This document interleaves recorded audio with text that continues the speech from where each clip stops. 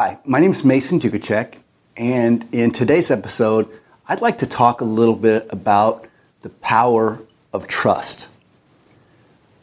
As we've gone through this, or as we're going through this coronavirus pandemic, I can't help but to observe that there are a lot of people who are not complying with the orders put out through the media.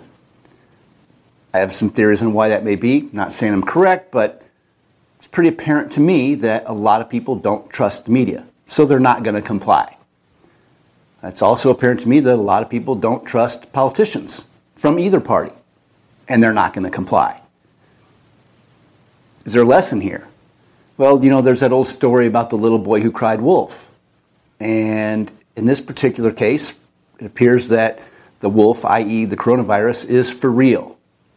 And when people won't do what they're supposed to do because they don't trust the media and they don't trust the government, it makes a big problem worse. And what I think the teachable moment here is for you as a business leader. I guess one of the things you can realize is that trust is the currency of leadership. And your decisions as a leader and as an executive are only as sound as the facts and the information on which those decisions are based. And if the people who work with you and for you don't trust you to be able to handle the truth from them, they're not going to tell it to you.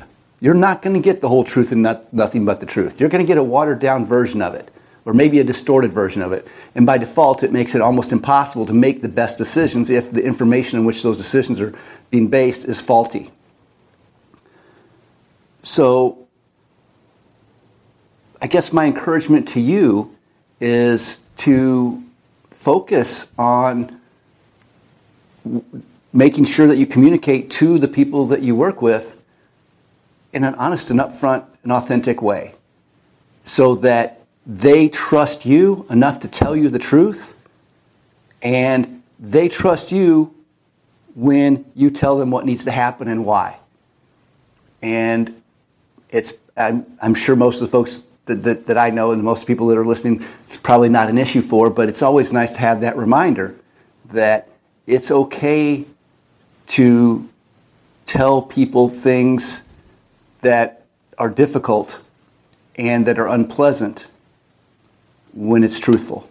They understand. So anyway, main point of today's segment is just to reiterate the importance of the fact that truth is the currency, or trust is the currency of leadership. And I hope that this perspective serves you and helps you. Thank you.